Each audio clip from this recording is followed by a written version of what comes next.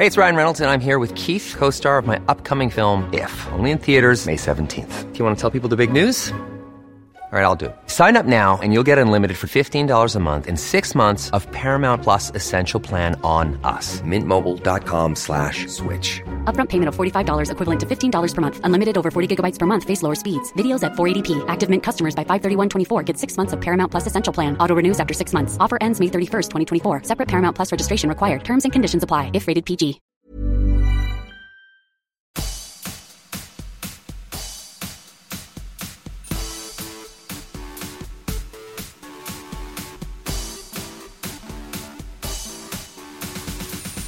Hey, I'm Tara Saraman, and you're listening to World's Dumbest Criminals, an upbeat podcast about deadbeat crims. If you're keen to hear about the most ridiculous, bizarre, and downright stupid criminals and crime stories in the world ever, you've come to the right place. In today's episode, I'll be talking about the parents of a 6-year-old boy who set out on an absurd vendetta against a school volunteer, even planting drugs in her car because they thought she'd called their son slow. A Scottish man arrested for pot possession who livened up the monotony of his strip search with some pointed flatulence, and much more. Alrighty, let's get cracking. On February 17th, 2010, Jill Easter arrived a bit late at Plaza Vista School to pick up her 6-year-old son from his after-school tennis lesson. Kelly Peters was a parent volunteer who ran the after-school activities program at Plaza Vista. She noticed the Easter's son had not been brought to the normal pickup location and was left outside waiting with his tennis coach in the back of the school for several minutes. When Jill asked Kelly where her son was, she replied, "He didn't line up fast enough. Maybe he just walked slow." Officer Charles Shaver later commented, "I believe Mrs. Peters said slow, like falling behind in line, and I think the Easters took it as if she was saying their son was being mentally slow." Jill Easter did not like the word slow being used in a sentence about her son. Despite having a degree from Berkeley School of Law, she did not seem to grasp that the word could be used to describe walking speed, and instead jumped straight to being outraged and insulted. Or perhaps she's just one of those people who roam around grasping for a reason to be offended by anything because she doesn't feel alive unless she's angry. Either way, it flipped her bitch switch, and Jill decided from this moment forth she was at war with Kelly and would do anything to bring down her newly sworn enemy, even if it meant destroying her own marriage and she and her husband's careers. According to the LA Times, Kelly wrote in her account to school officials, "I apologized over and over." But it seems her apologies made no difference to butthurt Jill.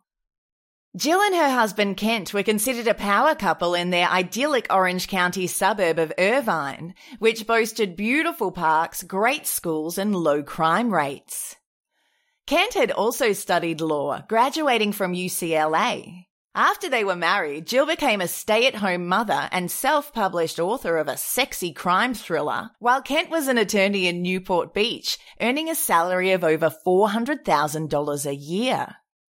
You'd think a successful, picture-perfect couple like the Easters wouldn't be willing to destroy their own lives over such a storm in a teacup. But Jill managed to convince her husband that Kelly had mortally insulted the precious fruit of their loins and they simply had to go nuclear on her ass. The next day, Jill contacted the school to lodge a complaint. She claimed that her son had been crying hysterically after being locked out of the school for 19 whole minutes. She demanded Kelly be fired from her volunteer position. Jill also wrote a letter to the school. ABC News reported that she handed it out to other parents in the parking lot. In it, she wrote of Kelly, "She told me that she blames my son because he is slow and he often gets left behind because it's hard to wait for him. For the record, my son is very intelligent, mature, and athletic. He is receiving good grades and has earned many awards this year. He is not mentally or physically slow by any standard. The letter also claimed that Kelly had purposefully left their son locked out of the school unsupervised, causing him to have panic attacks. The after-school program director interviewed the tennis coach who was with Jill's son that afternoon, as well as the boy. They concluded that nothing had happened to him and he'd only been left out the back for around 5 to 8 minutes. After an investigation, the school found that Kelly was blameless. Principal Heather Phillips talked to Jill on the phone the week after the incident. Phillips had learned that Jill was trying to turn other parents against Kelly by passionately telling them her bullshit version of events and claiming that she didn't want other children scarred in such a harrowing way. Phillips told Jill that what she was doing could be construed as harassment, and the school had a strict rule about that. Jill made sure the principal was clear that both she and her husband were attorneys. Phillips wrote, "She stated that what she's doing isn't harassment, that she is fully within her rights, and that she's going to continue until Kelly is gone." She also stated that she might be making a sticker or sign for her car stating what Kelly had done. Jesus, Jill needs a hobby, doesn't she? Have you thought about lawn bowls, Jill? What about bird watching? Kelly had been a volunteer at the school for years without incident and worried that her presence there had become detrimental for the school's reputation due to Jill's ridiculous vendetta. She offered to quit, but the principal refused to accept her resignation. Frustrated that she hadn't been able to bully the school into punishing Kelly for nothing, Jill contacted the Irvine police and insisted they do something about it, and she didn't let the truth stand in her way. Jill told the police she needed a restraining order against Kelly as she'd been harassing and stalking her and her 6-year-old son and had threatened to kill her. Why she had so much sand in her vagina about this is a mystery for the ages. To this day, she has never given a viable explanation about what motivated her to salt the earth over such an innocuous exchange regarding her crotch fruit. The authorities recognised these claims to be made entirely out of shit, and her lawsuit was laughed out of court. Deciding trying to ruin Kelly's life for no reason looked like some serious fun he didn't want to miss out on, Kent Easter charged into this pointless battle to stand up for his wife's delusions.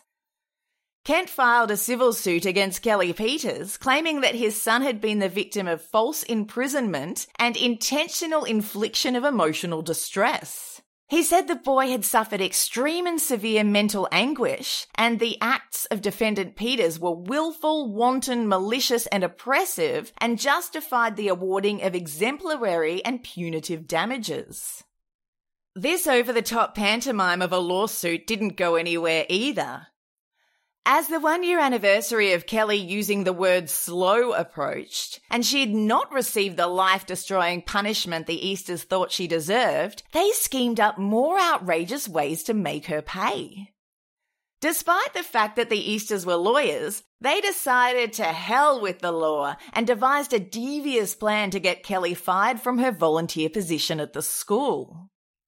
They procured 11 Percocet pills, 29 Vicodin pills, and a large bag of marijuana.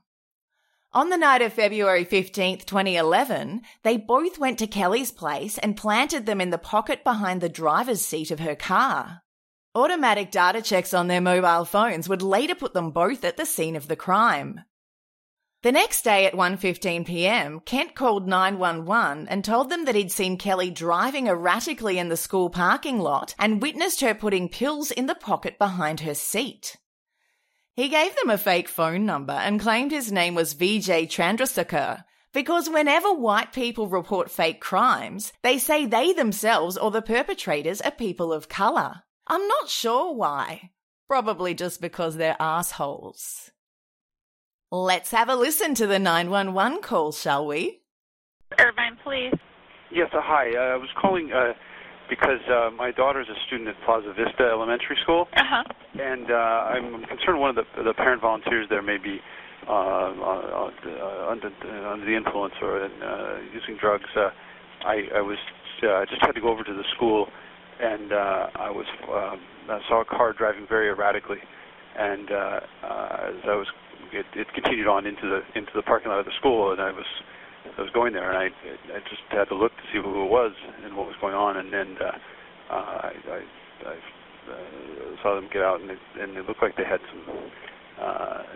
put something away in their car and behind their seat with some drugs, and what did they all over the place, and then they went into the school, and I recognized that the woman is one of the parent volunteers for the after school program, and I'm concerned that there are drugs at the school. So you specifically saw her place something behind her seat? Yeah, it looked like she had some like pills or something. Okay, what is your name? My name is Jay. Jay? BJ. And what's your last name? Chandrasekhar. How do you spell that? CHANDRASEKHR. Okay. And what's your phone number where we can reach you? 949. And do you know this person's name? I think her name is Kelly. Kelly? Yeah, and it's a white PT Cruiser. Oh, Kent, you stammering dickhead. Did you notice that he half-asked a bit of an Indian accent after he said his fake name? Dude, not cool. Officer Charles Shaver was sent to the school to investigate the call. He peered through the window of Kelly's PT Cruiser in the parking lot and could see the big bag of weed sticking out of the pocket behind her seat. He went inside and told Kelly about the 911 call. Stunned, she accompanied him to the school parking lot to let the police search inside her car. Officer Shaver said Kelly began crying hysterically when he pulled a large bag of marijuana, a bag of Percocet, and a bag of Vicodin from the pocket behind the driver's seat and put them on the roof of her car. He also noted it was very odd for anyone to hide their drugs in such an obvious position, rather than in the glove box or under the seat, or anywhere else for that matter. Kelly told ABC News, "They put it on top of the police car for everybody to see, which was really hard because I kept thinking my daughter's getting out any minute. And I'm just thinking the whole world is looking at this right now. No one's ever going to get this image out of their head. I said, please put the drugs away. You're going to find out they're not mine and you're going to ruin my life anyway." Officer Shaver could have arrested Kelly on the spot, as possessing marijuana on school grounds was a misdemeanor, and having Vicodin and Percocet without a prescription was a felony. But his spidey senses were tingling. He knew something was off, so he just kept asking questions. He interviewed school administrators who confirmed that Kelly had arrived at around 12:40 p.m. This meant the caller, who claimed to have just seen her at 1:15 p.m, had waited 35 minutes to phone the police, which didn't make sense. Shaver tried ringing the number the caller had given, but of course it was fake. Kelly was given a sobriety test, which she passed. When Officer Shaver asked her if there was anyone she knew who might go to this extent to frame her, Jill Easter's name came to mind. The police searched Kelly's house and conducted DNA tests on her and her family. The results showed no evidence of the Peters family's DNA on the drugs found in Kelly's car. The stress took its toll on Kelly. Her hair began falling out, and her daughter was bullied at school. It was probably pretty stressful for the Easter's son too. I doubt this crazy nonsense went unnoticed by him or his classmates. Rather than charge Kelly with drug possession as the Easters had planned, the police instead opened an investigation into the drug planting. They traced the call made to the police to a hotel business centre in Newport Beach. Coincidentally, it was right next door to the law firm Kent Easter worked for. They watched the hotel surveillance footage from the date and time the 911 call was made and saw Kent walking into the hotel. Police also discovered that the drugs found in Kelly's car had Kent and Jill's DNA on them. By now, the authorities knew that the drugs were planted by the Easters, but they needed more evidence, so they put them both under police surveillance. This was when they discovered that picture-perfect housewife Jill was having an affair. She'd been banging married firefighter Glenn Gomez for over 2 years. When the kids were at school and her husband was at work, Jill would sneak Glenn into the house for secret sexy time. They kept the cheetah magic alive by sending each other sexy pictures and explicit messages. She called him her sex ninja, Pappy, and Mr. Delicious. He called her his sex goddess, baby girl, and Mrs. Delicious. Yum. Detectives busted Glenn leaving the Easters house one afternoon after sexy time and brought him in for questioning. They convinced him to wear a wire and try to get Jill to talk about planting the drugs on Kelly. Glenn gave it a red-hot go, but she did not play along, preferring to manipulatively dodge his inquiries while turning the poor me act up to 11. Jill and Glenn broke up soon afterwards, and he told the police she went crazy. According to the LA Times, she showed up at her former sex ninja's house and told his wife about the affair, bringing receipts in the form of emails, messages, and pictures. As the investigation dragged on for over a year, some of the detectives decided to read Jill's self-published novel, hoping to find some kind of clue about what had caused her to go so far off the deep end. The book was called Holding House, written under Jill's pen name Ava Bjork. The LA Times stated the protagonist of the book was a patient woman with a formidable intelligence who had studied law at Berkeley, just like Jill. She was alluring to men, but unlucky in love. When wronged, the heroine burned for revenge and applied her patient, formidable intelligence to the task of exacting it. The book proved not to be particularly helpful to the case. I guess the detectives realized it wasn't very autobiographical when the protagonist's formidable intelligence was mentioned. My favorite Amazon review of the book says, "Someone planted a copy of this book in my car. Luckily, no one believed I was dumb enough to buy this terrible book, and my friends are looking for the culprit as I type." It actually has mostly bad reviews, and a lot of them reference this case. So, it did no favors to Jill's writing career to go nuts and try to ruin someone's life, surprisingly. One of the issues stalling the case from going to court was that the prosecutor's office had to battle for access to the Easters' smartphones because their contents were shielded by attorney privileges, and there were the spousal privileges to consider as well. In June 2012, the police arrested the Easters and charged them with conspiracy to procure false arrest, false imprisonment, and conspiracy to falsely report a crime. They were quickly out on bail, but due to the ridiculous nature of the case, their mugshots were all over the news.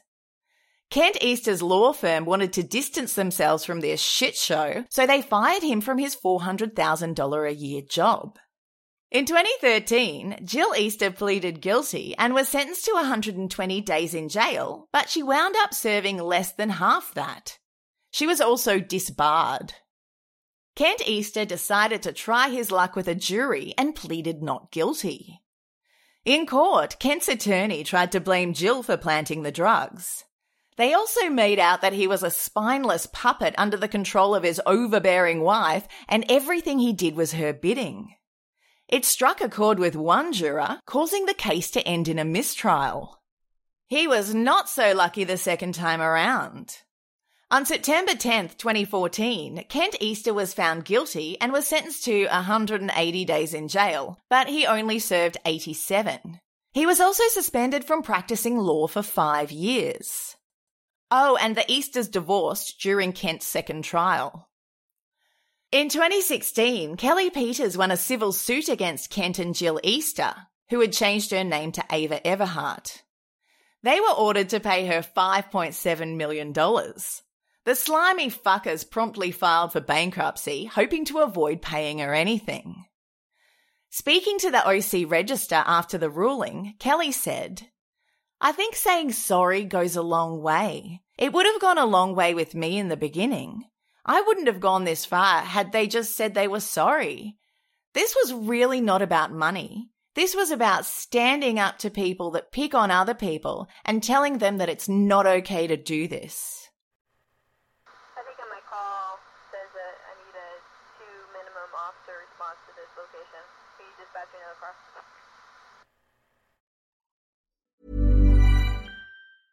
I'm Sandra, and I'm just the professional your small business was looking for. But you didn't hire me because you didn't use LinkedIn Jobs. LinkedIn has professionals you can't find anywhere else, including those who aren't actively looking for a new job, but might be open to the perfect role, like me. In a given month, over 70% of LinkedIn users don't visit other leading job sites. So if you're not looking on LinkedIn, you'll miss out on great candidates like Sandra. Start hiring professionals like a professional. Post your free job on linkedin.com/people today.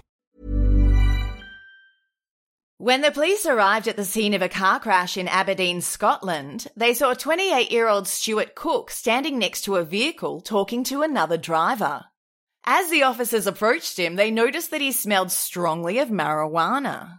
They searched Cook and his vehicle and found a small amount of dope.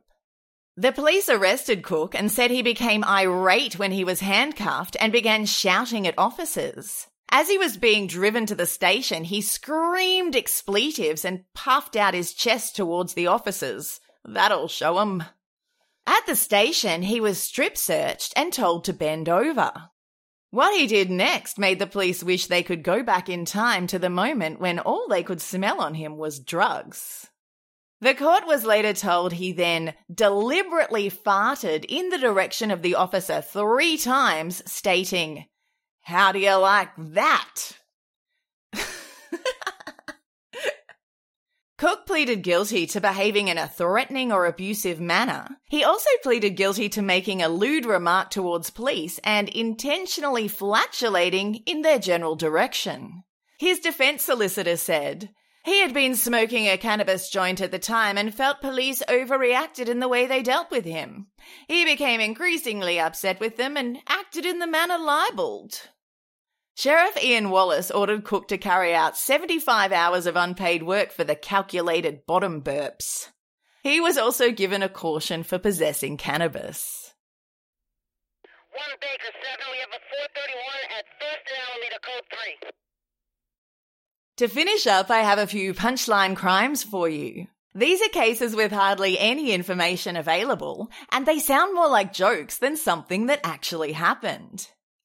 In October 2008, Swedish police attempted to pull over a woman who was driving erratically. They alleged that her vehicle was swerving across all the lanes on the road. The woman refused to pull over and instead led the police on a haphazard chase for nearly 2 miles. When the cops finally got her to stop, they took her into custody on drunk driving charges.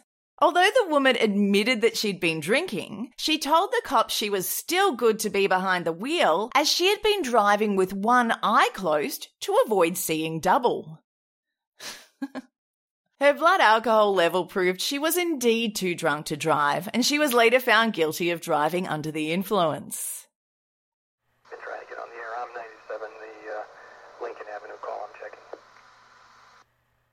A teenage burglar in the German town of Hildesheim left police an unusually helpful clue while trying to steal a computer from an office building. After breaking a window to gain entry to the office, the would-be robber accidentally sliced off the tip of his finger on broken glass. No doubt in a state of panic when he started bleeding everywhere, the burglar scampered off, leaving his fingertip behind. The police easily matched the print on the fingertip to one on their records and brought a 15-year-old boy in for questioning. He initially denied any involvement in the crime, but his missing fingertip was a dead giveaway. A spokesman for the Hildesheim police said, "We usually find fingerprints at a crime scene, but it's not every day that thieves leave the original there too." Any transport 1100 block of Montalvo, 147. According to the City of Preston News Network, in December 2021, 31-year-old bird lover Clarence Dawson went to a St. Anne's beach in England for a little rest and relaxation. He sat down naked on the sand and covered his penis in hot chips, in the hope that the seagulls would come and peck at his dick.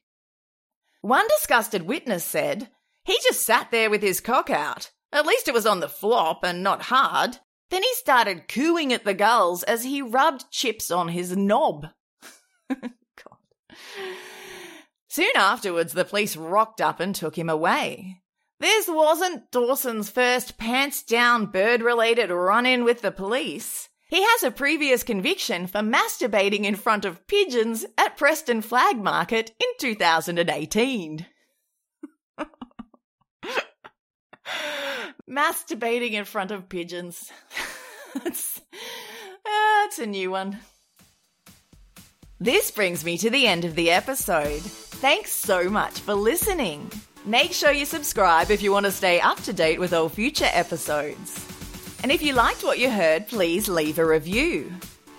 If you'd like to support the show and get access to ad-free episodes, monthly bonus episodes, and a variety of merchandise, head on over to patreon.com/World's Dumbest Criminals.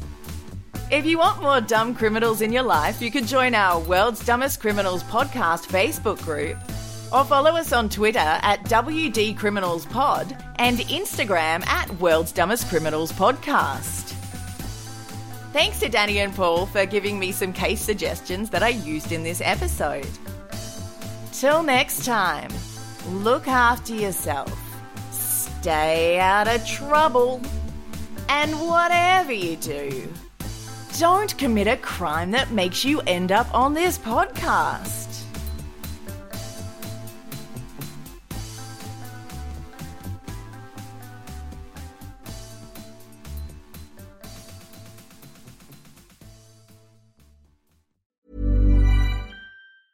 Hey, it's Paige DeSorbo from Giggly Squad. High quality fashion without the price tag. Say hello to Quince.